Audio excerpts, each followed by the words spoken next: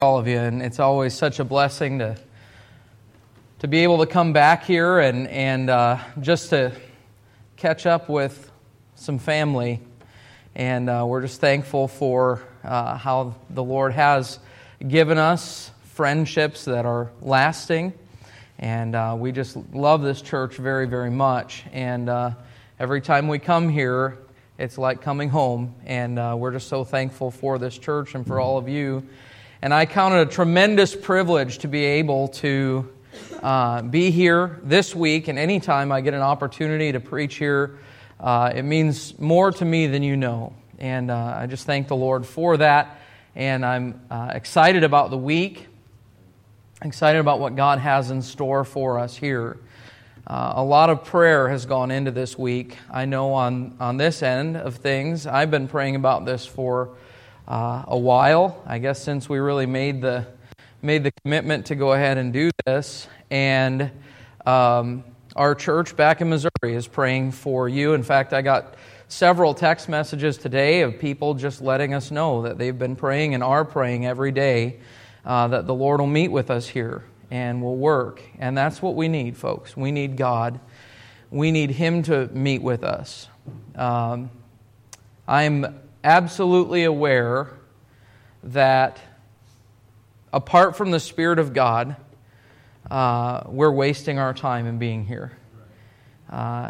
If all you hear is some kind of a motivational message that it's just in the wisdom of men, it's not worth being here. But folks, if God is here, and God meets with us, and God speaks to us, then it's all been worth it. And whatever sacrifice that you've made, and I've made, and we've made to be here, is all worth it, and so much more.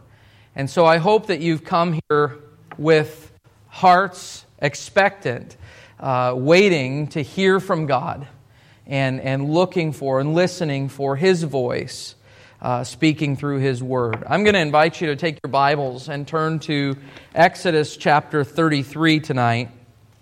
Before I do, before we get into the message tonight, and I told some of you that I promise I'll try not to preach much past 9:30, but I forgot. I've gotten accustomed in our church, we start our Wednesday evening service at 6, not 7.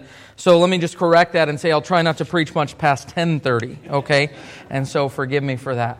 But we're here, and what we're doing this week, we call this a revival meeting. And some of that might just be tradition, I suppose, but the reality is we call it a revival meeting because that's what we want to happen. We want to experience revival. We want to experience revival in our lives, within our church, within our community. We recognize, I think most of us, that our nation needs revival, that we need hearts turned back to the Lord, and we desire that. But there's some things about revival that I think we miss sometimes, and we fail to remember. One of those things is this: you cannot schedule revival. You can't just put it on a calendar and bring in a preacher and say, we're having revival this week. It doesn't work that way. Revival isn't something that we just drum up. It's not some emotional event that we experience. True, genuine revival is a moving of the Spirit of God that changes us. And really, true revival is not something that we're going to, it's not going to be seen, oh, we had revival this week. Why? Because the altars were full, or because people were moved and we just felt stirred up and excited about what was going on. That in itself is not revival. How do you know when revival has taken place? When things are not the same. When weeks from now, months from now, years from now, your life is no longer the same. God changed you. When there's victory, true victory over sin and stronghold in your life. When there's restoration of relationships that have been strained. When there is renewed love for God that's lasting beyond some emotional high, when there's a renewed zeal for serving God, for reaching the lost, those are the evidences, the fruit of true, genuine revival. And those are not things that we can manufacture. Those are things that God has to do for us. And if the good news is this, if we want to see revival, I believe it's available to us. Because these are all things that God wants to do for us. God wants to renew in your life your love and zeal for Him.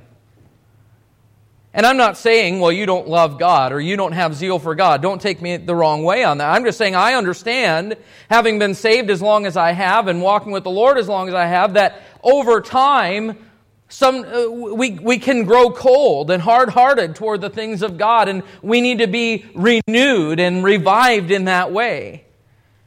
God wants to give you victory in your life. Maybe you've got some kind of a struggle and you say, boy, I just can't seem to get victory in this area. Listen, God wants to do that for you, and it's available. But if we want God to do that for us, it's going to require of us a couple of things. We're going to have to be seeking it. You go back and you study the history of great movements of God, and never once did a true revival break out in a church or in a community where there weren't people who were actively seeking for God to move. We've got to be seeking it. We have to be humble, willing to allow God to show us some areas in our life that need to change, and willing to submit to the authority of the Word of God above all else, even if it goes against our feelings or our opinions. And we have to be willing to put to practice what God has showed us in His Word. And I believe if we will do those things together with sincere hearts, Lord, I maybe don't even recognize all the needs in my own life, but whatever you see in me that needs to change, I'm willing to lay that on the altar and let you change me the way you want to, Lord. If that would be your heart this week, I believe God will do a work in your life. And I hope that's your heart and your desire. And so let's pray that way together, that the Lord would stir within us some true, genuine, lasting revival in the things that He wants to do here this week. We're in Exodus chapter 33, and we're going to read a passage of Scripture. If you're there, I'm going to invite you to stand for the reading of the Scripture tonight, if you're able to. If you're not able to for whatever reason, that's totally understandable and no problem at all. But if you're able to stand, let's do that together as we read. We're going to pick it up in verse number 9, but let me give you a little bit of background here. In the previous chapters, Moses has been on Mount Sinai meeting with God as the Lord is giving to them the law. He's giving Israel the law. We find the Ten Commandments, for instance, and instruction in their worship of the Lord and things that God expects of His people. And while Moses is in the mountain there, meeting with the Lord, the children of Israel grow impatient. They're not sure what happened to Moses, but they decide that they're going to make a golden calf and they're going to bow down and worship that golden calf. So Moses comes down off of the mountain after meeting with the Lord, 40 days and 40 nights, meeting with the Lord face to face as much as a man can. And as he comes down off the mountain, now the people have already corrupted themselves and they've fallen into idolatry. And so the Lord gives to Moses some instruction on how to deal with that. We're not going to go into all of that tonight. But He's just told them at the beginning of chapter 33. In fact, let's go ahead and read in verse number 1, just to get an understanding of the context here. It says, "And the Lord said unto Moses, Depart and go up hence, thou and the people which thou hast brought up out of the land of Egypt, unto the land which I swear unto Abraham, to Isaac, and to Jacob, saying, Unto thy seed will I give it. And I will send an angel before thee, and I will drive out the Canaanite, the Amorite, and the Hittite, and the Perizzite, and the Hivite, and the Jebusite, unto a land flowing with milk and honey, For I will not go up in the midst of thee, for thou art a stiff-necked people, lest I consume thee in the way. So right here, this sounds like good news. I'm going to send you into the promised land, and I'm even going to send my angel before you to prepare the way. That sounds great, except then God says, but I can't go with you. My presence among you would consume you. It would kill you because you're a stiff-necked and wicked people. And my presence cannot go with you. And so the people are mourning over this. And let's look at verse number 9. It says, it came to pass, as Moses entered into the tabernacle, the cloudy pillar descended and stood at the door of the tabernacle. And the Lord talked with Moses. And all the people saw the cloudy pillar stand at the tabernacle door. And all the people rose up and worshipped, every man in his tent door. And the Lord spake unto Moses face to face, as a man speaketh unto his friend. And he turned again into the camp, but his servant Joshua the son of Nun, a young man, departed not out of the tabernacle. And Moses said unto the Lord, See, thou sayest unto me, Bring up this people, and thou hast not let me know whom thou wilt send with me, yet thou hast said, I know thee by name, and thou hast also found grace in my sight. Now therefore, I pray thee, if I have found grace in thy sight, show me now thy way, that I may know thee, that I may find grace in thy sight, and consider that this nation is thy people. And he said, this is God's response to Moses, My presence shall go with thee, and I will give thee rest. I want you to notice verse number 15, the statement that Moses makes here. And he said unto him, If thy presence go not with me, carry us not up hence. For wherein shall it be known here that I and thy people have found grace in thy sight? Is it not in that thou goest with us, so shall we be separated, I and thy people, from all the people that are upon the face of the earth. You can be seated tonight. Moses was a man who, even living in an Old Testament time where much of the Bible, most of the Bible, had not been written at the time of Moses, and most people did not have much opportunity to really live in fellowship with God, Moses was a man who communicated with God on a very regular basis. We read of the Lord meeting with him really for the first time in Exodus chapter 3 as Moses is out in the wilderness, and the Lord appears to him in that burning bush and speaks to him for the first time to call him to go back into Egypt and to lead the nation of Israel out. And from that time forward, really the rest of the account of the life of Moses, there is constant interaction between him and the Lord.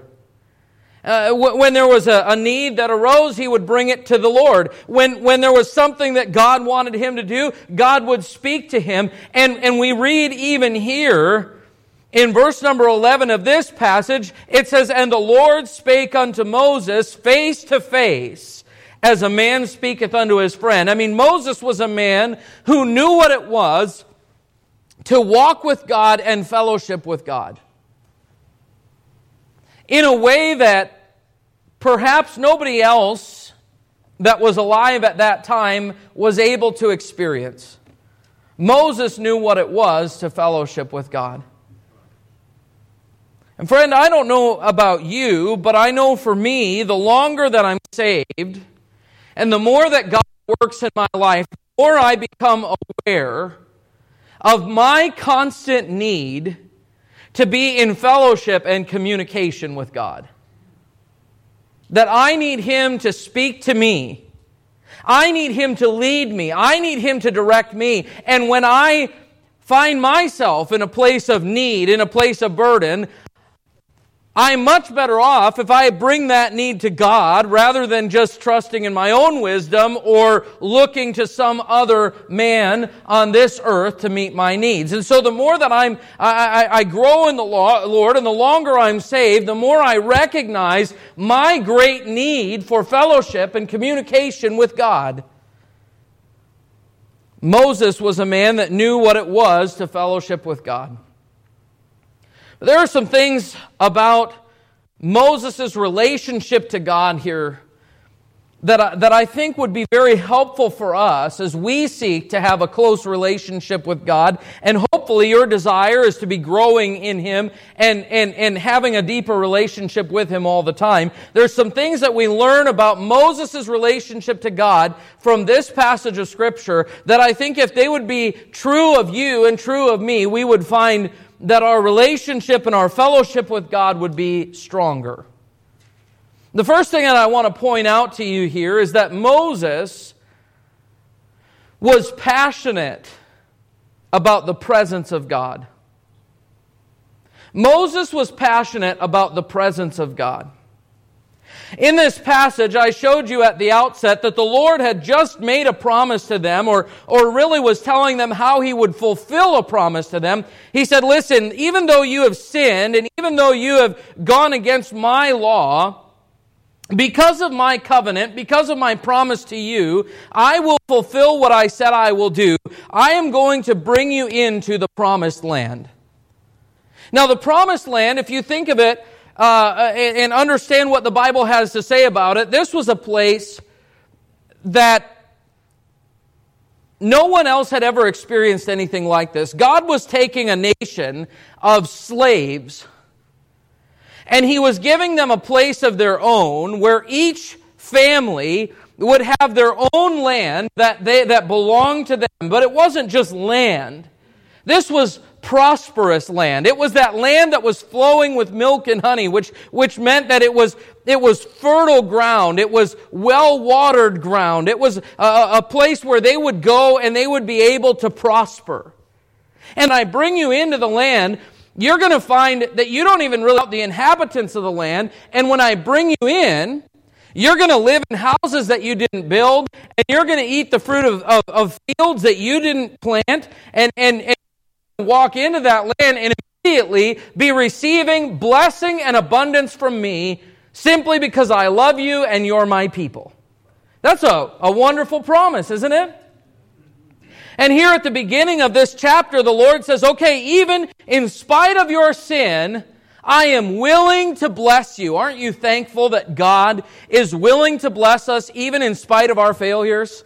He's willing to be gracious and kind and merciful to us. He's willing to continue to shed His love on us. Friend, all the good things that you receive are blessings at the hand of the Lord. The Bible says He daily loadeth us with benefits. And I'll tell you this, I can look at my life and I know good and well, none of the blessings of God can I say I deserve this. God is just good. God is just good.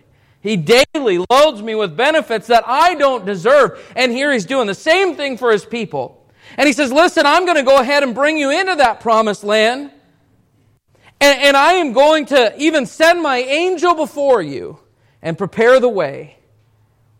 You know, I think most people, probably even most Christians, would say, okay, Lord, you want to go on blessing me?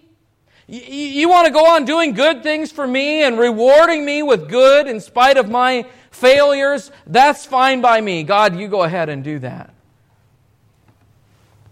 But there was a caveat, a big caveat to this promise, because the Lord had said, my presence can't go with you. You see, God is righteous and holy and good, and these people had corrupted themselves. And they were wicked.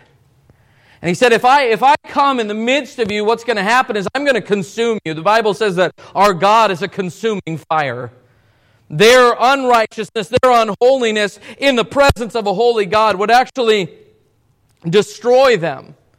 And so God said, my presence can't go with you because of this wickedness that you've done. And I want you to notice that Moses, in verse number 12, he cries out to the Lord. It says, and Moses said unto the Lord, see, thou sayest unto me, bring up this people, and thou hast not let me know whom thou wilt send with me. Yet thou hast said, I know thee by name, and thou hast also found grace in my sight. God, your promise to me, and this is one of the things that stands out to me about Moses. Moses was less interested about all the blessings of the promised land and more interested in the fact that God said, I know who you are, Moses.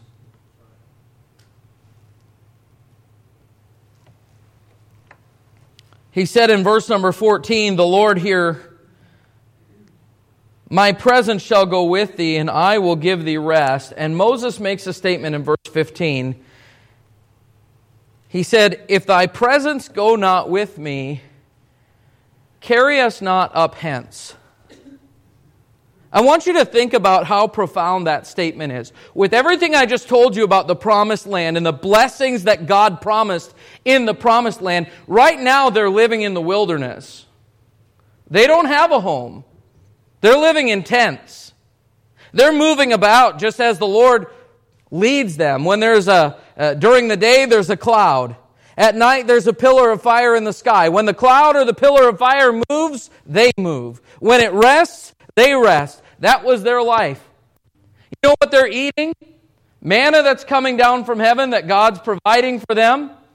But that's a day-by-day thing. They're living hand to mouth. You know what they're drinking? Water that sometimes is bitter and has to be made sweet. Water sometimes that doesn't exist and God has to bring it out of a rock. They're living in a difficult situation and truly living day by day, moment by moment, just dependent on the hand of the Lord. And I would think living in that situation, the promise of a land that is flowing with milk and honey would sound pretty good. But Moses said to God, listen, Lord, if your presence doesn't go with me, I don't want to leave the wilderness. In other words, what he's saying is, I would rather live in the wilderness in the presence of God than in the promised land without the presence of God. Because Moses was passionate about being in the presence of God. He knew that he needed God. And without a relationship with God and without the presence of God, all the external blessings were vain and empty and really not fulfilling. Do you realize that we live in a world that does not understand this truth? People are going around and they live their life for what? For some kind of enjoyment or satisfaction. They're looking for fulfillment in the things of this world, and they're finding no matter how much money they make, no matter how big a house they live in, no matter how nice a car they drive, that those things cannot satisfy. And so when they kind of reach the end of that pursuit, they say, well, maybe I can find happiness in a relationship. And you find people jumping from one relationship to the next, to the next, to the next, because they find when I'm looking to find satisfaction and fulfillment in other people, it always comes up empty. Those people always let me down, they always fail me, and I don't find real satisfaction there. And some people sadly turn to things like drugs and alcohol, hoping to numb that aching desire in them that they don't know, what is it that's going to finally make me happy, where I can finally feel fulfilled, and it comes up once again empty. And Solomon described it in the book of Ecclesiastes as vanity. Vanity of vanity, saith the preacher, all is vanity. Here was a man who had everything that anyone could ever wish for. He had wisdom, and he had money, and he had relationships, and he set out to find fulfillment in hobbies and in knowledge and in travel and all these different things. And everything that he did, he came up empty. He said, it's all vanity. It's all empty. It's all worthless. And friend, as long as you're living your life trying to find your satisfaction and fulfillment in the things of this world or the blessings of this world, I promise you, you will never be fulfilled. But when you find your satisfaction in a true, real, genuine relationship with God, you can be content and rejoicing wherever you are and whatever your circumstance. Moses had learned this. Lord, the promised land sounds great, but if your presence isn't there, I don't want it. I wonder how many times we miss out on God's best for us because we think that we'll be better off enjoying the blessings of this life, and we sacrifice the presence of God. Moses was passionate about the presence of God. Secondly, though, I want to say that Moses was persistent in his pursuit of God. Moses was persistent in his pursuit of God. Moses, I told you, had met with God at the burning bush. He had seen the Lord use him to bring plagues upon Egypt that ultimately would lead to the children of Israel leaving Egypt and heading out toward the promised land. He had seen the Lord part the Red Sea. He had experienced God's protection and provision in the wilderness. He had spent, listen to this, 40 days and 40 nights on top of Mount Sinai in the very presence of God, listening to the voice of God for 40 days and 40 nights. You know what the Bible tells us? That he had no food or water for 40 days. Now you say, wait a second here. Because you can live 40 days without food. At least some of us can. I could probably go 40 days without food. I've got reserves. What are you laughing at? All right. We can live 40 days without food. But we know, scientifically, that you can't live 40 days without water, right? God defies science sometimes. God was able to sustain him. Just being in the very presence of God sustained him. I mean, Moses knew what it was to know God, to walk with God. And you might think that Moses should have been satisfied with where he was. But I want you to notice, after the Lord has now promised that he's going to go with him,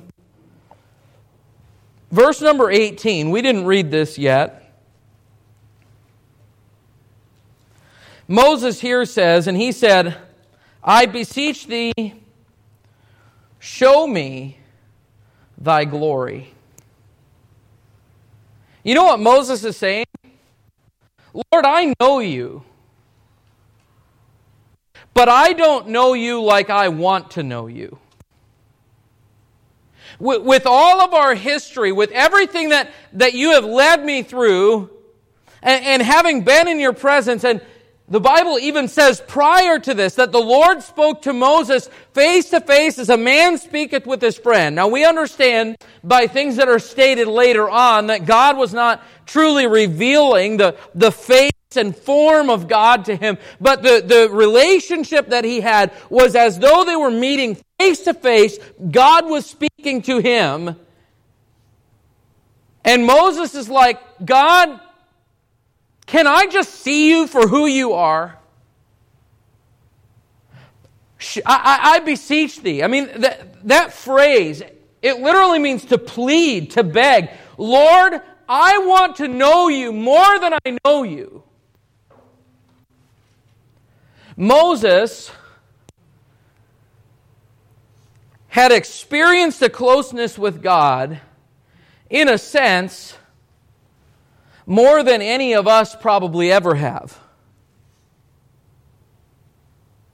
Now, we could argue that what we have today is better than what Moses had, because we have a completed Bible, and we have an indwelling Holy Spirit, and I'm not saying that I want to exchange with where Moses was. I'm thankful for where God has us today. and the blessings that He's given to us. Hebrews tells us God's provided some better thing for us. But I'm just saying that there were some things that Moses had experienced that I've never experienced and you've never experienced. And he could have easily said, you know what? I have probably had more interaction with God than any other individual has, maybe ever in the history of the world. And I guess I'm content with that. But Moses was not content. He was persistent in his pursuit of God. He was consistent in saying, Lord, I need to know You more than I know You. And friend, can I say to you that God's plan for us as His people is to be continually growing and changing, to be continually growing closer to God than we have been in the past. And there's a tragic thing that happens sometimes after maybe you've been saved for some time and you've experienced some growth and you've got some maturity, you've got some discernment and wisdom, and you've got some victory over some things, and you've got some service to God kind of, notches in your belt. You can point back and say, I've done this and I've done this and I've done this. Something tragic happens to us where a lot of times we decide we're content with where we are spiritually. We feel as though we've kind of arrived, and we really don't necessarily need to go further. Now, most of us probably wouldn't admit that. But it's a reality where we kind of get in this groove that, as long as I'm not backsliding, then I'm okay because I know God. I've read through the Bible and I'm faithful in church and I've done this and I've done that, and we've got this idea that I've reached a point of spiritual maturity that I guess I'll get to know God more when I get to heaven. But I already know Him as much as I can this side of heaven. And friend, I'm just telling you, I don't care how long you've been saved and how long you've been walking with God, you have not begun to scratch the surface of really knowing God. Moses got that down. And he said, I beseech Thee, show me Thy glory. See, the disciples asked Jesus in Luke 17 and verse 5, they said, increase our faith. Philippians chapter 1, Paul says to the Philippians, after telling them how thankful and how proud he is of them, he says to them, being confident of this very thing, that He which hath begun a good work in you will perform it unto the day of Christ. In other words, I'm confident that God is still working to draw you closer to Himself. And whether you've been saved for 2 years or for 50 years or more, I am confident that God wants to draw you closer to Him. That He wants you to know Him in a deeper way than you know Him today. And friend, if you would get a hold of that, and if you would get a hold of a desire that says, Lord, I just want to know You more than I know You, and you would begin to be serious about seeking God. Pastor Ricker mentioned at the beginning the promise from God, and ye shall seek Me and find Me, when ye shall search for Me with all your heart. Paul said in Philippians chapter 3 that his desire was that he may know God. And you know what he said? Not as though I had already attained. Either were already perfect. He said, I follow after. I'm not living my life as though I've already arrived at where God wants me. I am living my life passionately pursuing and seeking to know God in a way that I have never known Him before. I want to know Him. So Moses here pleads with God and says, I beseech Thee, show me Thy glory. And look at verse number 19. Look at what he says. And he said, I will make all my goodness pass before thee, and I will proclaim the name of the Lord before thee. And I will be gracious to whom I will be gracious, and will show mercy on whom I will show mercy. And he said, Thou canst not see my face, for there shall no man see me and live. And the Lord said, Behold, there is a place by me.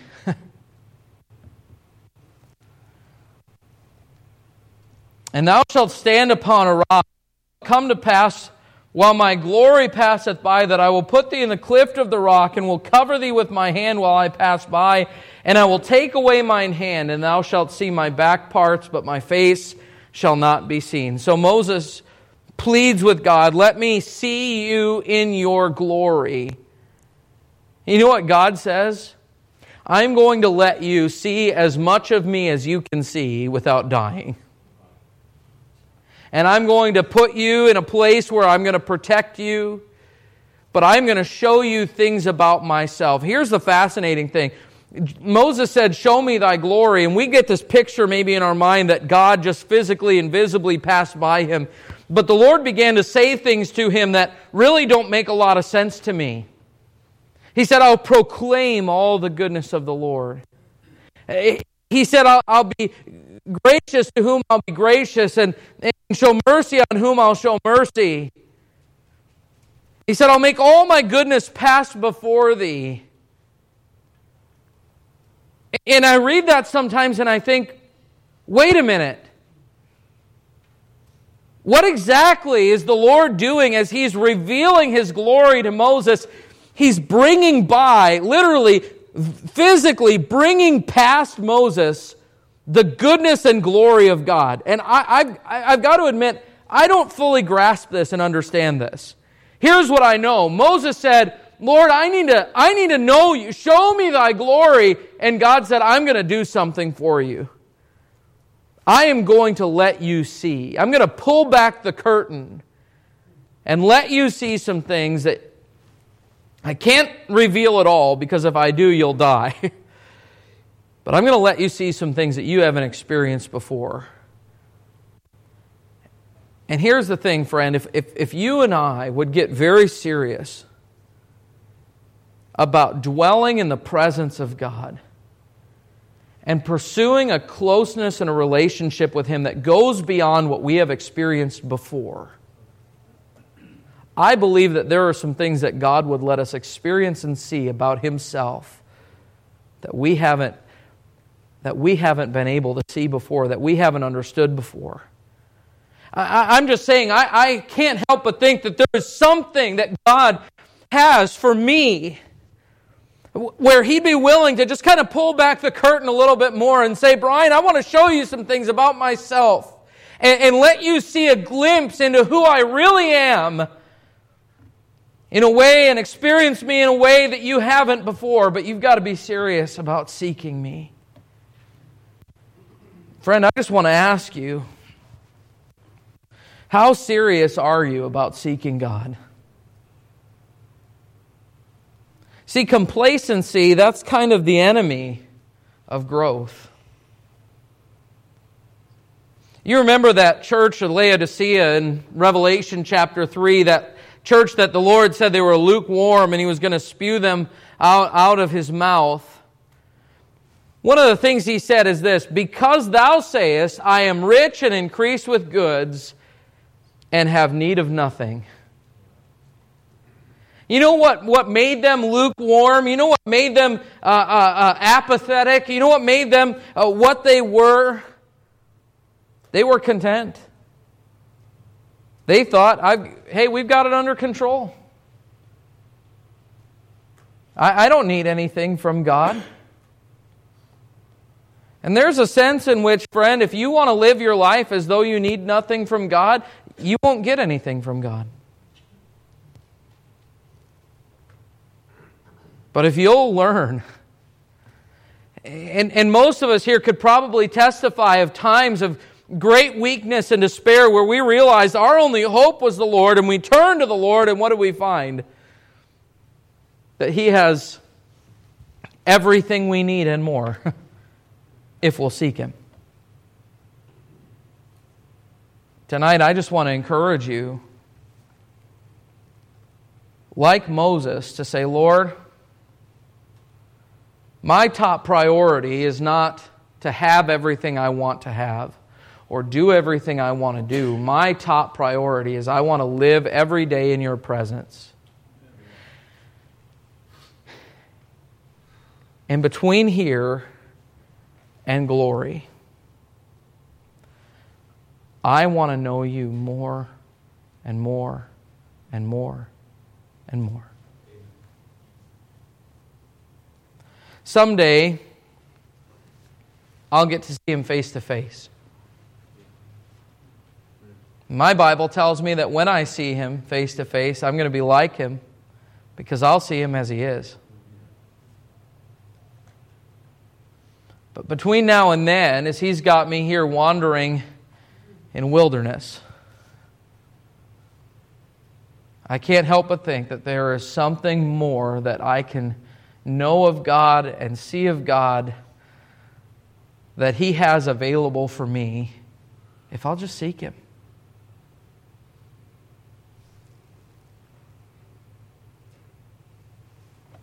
Let's pray. Heavenly Father,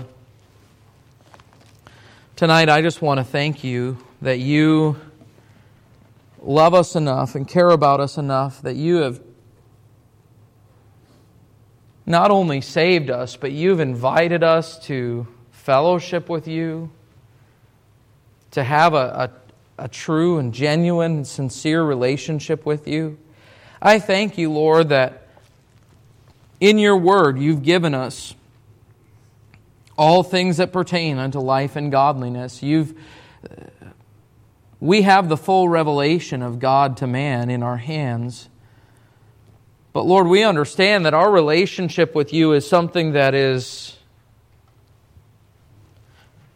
because it is an authentic relationship, it depends on fellowship and it depends on our seeking of You. And Lord, we're human and living in this flesh, we struggle. Lord, my mind is too limited to be able to grasp everything that You have. But Lord, as we seek You, You tend to open our understanding and draw us closer to Yourself. And so, Father, I pray that tonight You would help each one of us here, Lord, to get very serious about not just going through the motions of serving You and having some kind of a general Christian experience that we can point to, but Lord, would You help us to get passionate about living life in Your presence and constantly pursuing, Lord, I want to know You more, I want to grow in You more, I want to be more Christ-like.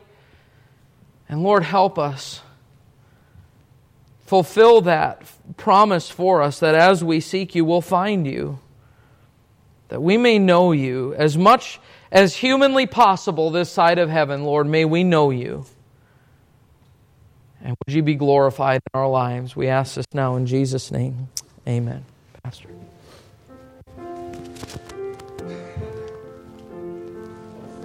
Bowed and eyes closed. You know, if you haven't been, if you haven't been in the presence of God this week, if you haven't experienced that power, you ought to be at the altar tonight. We ought to be seeking Him, that we may know Him. That was Paul's goal in life and Moses' goal in life, and it ought to be my goal in life. Nothing matters but to know Him.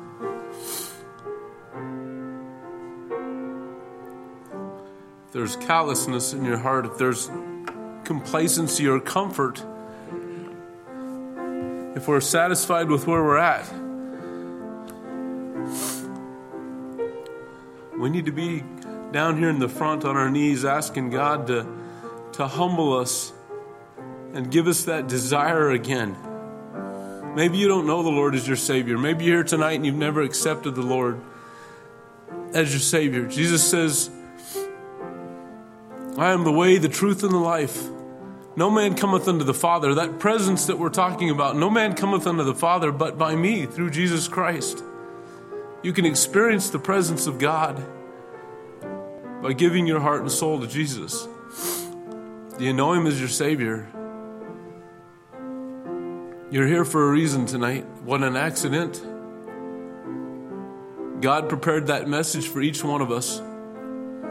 Let's be faithful to apply what He's given us to our heart and life. Not to let this time waste.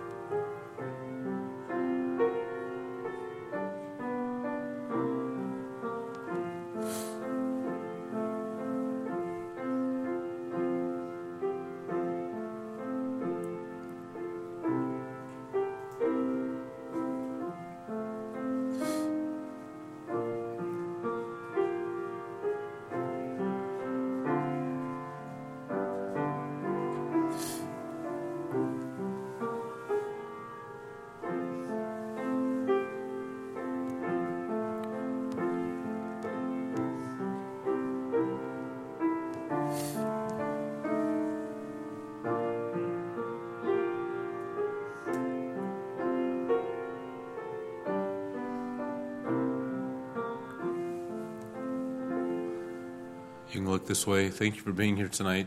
The Bible says in the presence